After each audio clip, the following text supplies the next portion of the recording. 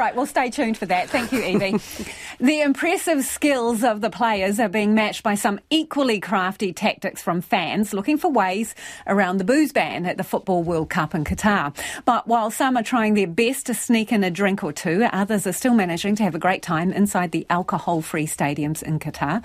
Here with more and fuelled solely by coffee and water for today anyway is sports reporter Clay Wilson.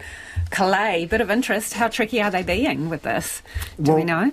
It all comes about, of course, because this is the first World Cup to be held in a Muslim country. And in Qatar specifically, it's not illegal to drink alcohol, but it's illegal to drink it or be drunk in public. Yeah. So how this works for a tournament of this magnitude is interesting. And the fans were going to be allowed to drink inside the stadium, and then 2 days out, FIFA pulled the carpet from under them and said, no, we're not going to have it inside the stadium. You can buy alcohol-free 0% beer inside the stadium, but you have to buy your alcohol in these fan zones or in hotels and restaurants and that kind of thing. But the price of a pint of beer, a 500ml pint of beer in these fan zones, 22 New Zealand dollars. So some fans have obviously thought, well, I'm not going to pay that. I'm going to try and get some booze into the stadium. My personal favourite is of this Mexican fan, and I've seen the video of this guy walking into the stadium, and he's got a pair of binoculars. The security guard spots it, unscrews the cap on one of the eye pieces. Yep. And of course there's a little funnel there for drinking out of. He tries to explain it away by rubbing his hands together, saying he's got some kind of hand wash or something. Hand sanitizer. I'm assuming.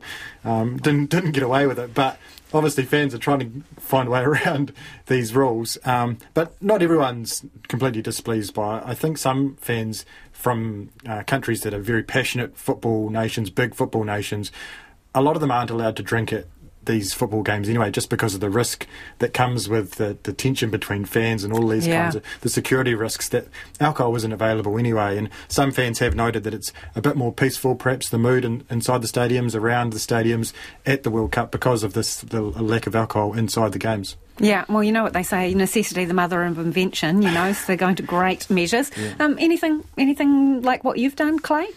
Well, I was just thinking, I'm not sure about sneaking alcohol in, but I definitely tried to sneak some KFC into the movie theatre once when I was younger, unsuccessfully. Yeah, the smell would give you away in a nanosecond. All right, so what actually happened today in the World Cup games, the results? There's, a couple of significant games and one with a very rocky diplomatic relationship. So this is the US and Iran, yeah? Yeah, a lot of focus around this game. Obviously a long-running tension between these countries on a sort of geopolitical front, and the ongoing protests there just add to the tension around a game like this. There was increased security around the game to make sure that nothing sort of escalated. It seems like everything went off without a hitch.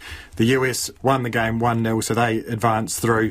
The other big winners today, England had of course, a big 3-0 win over Wales. So they go through. The Netherlands also through. Senegal won their game today to go through. And a couple of big games tomorrow, Australia against Denmark and Argentina against Poland. They'll be the big ones to look out for tomorrow as teams try and book their place in this next round. Yeah, OK. And so let's move on from the footy. Cricket in Christchurch. What can you tell us? Yeah, so New Zealand, India, this is the third and final ODI. New Zealand lead the series 1-0, so trying to wrap that up. New Zealand are bowling first, and just a moment ago, India were 149 for 6 after 34 overs. So New Zealand going quite well, looking like they might have a very chaseable target. And this game notable because it's the last Black Caps game in New Zealand for the summer, really. The summer hasn't actually started. It doesn't start till tomorrow, does it? Yep. But the Black Caps are going away, and they're not playing back here until mid-February. So the last chance for fans to see New Zealand, the Black Caps anyway, playing on home soil for about 2.5 months.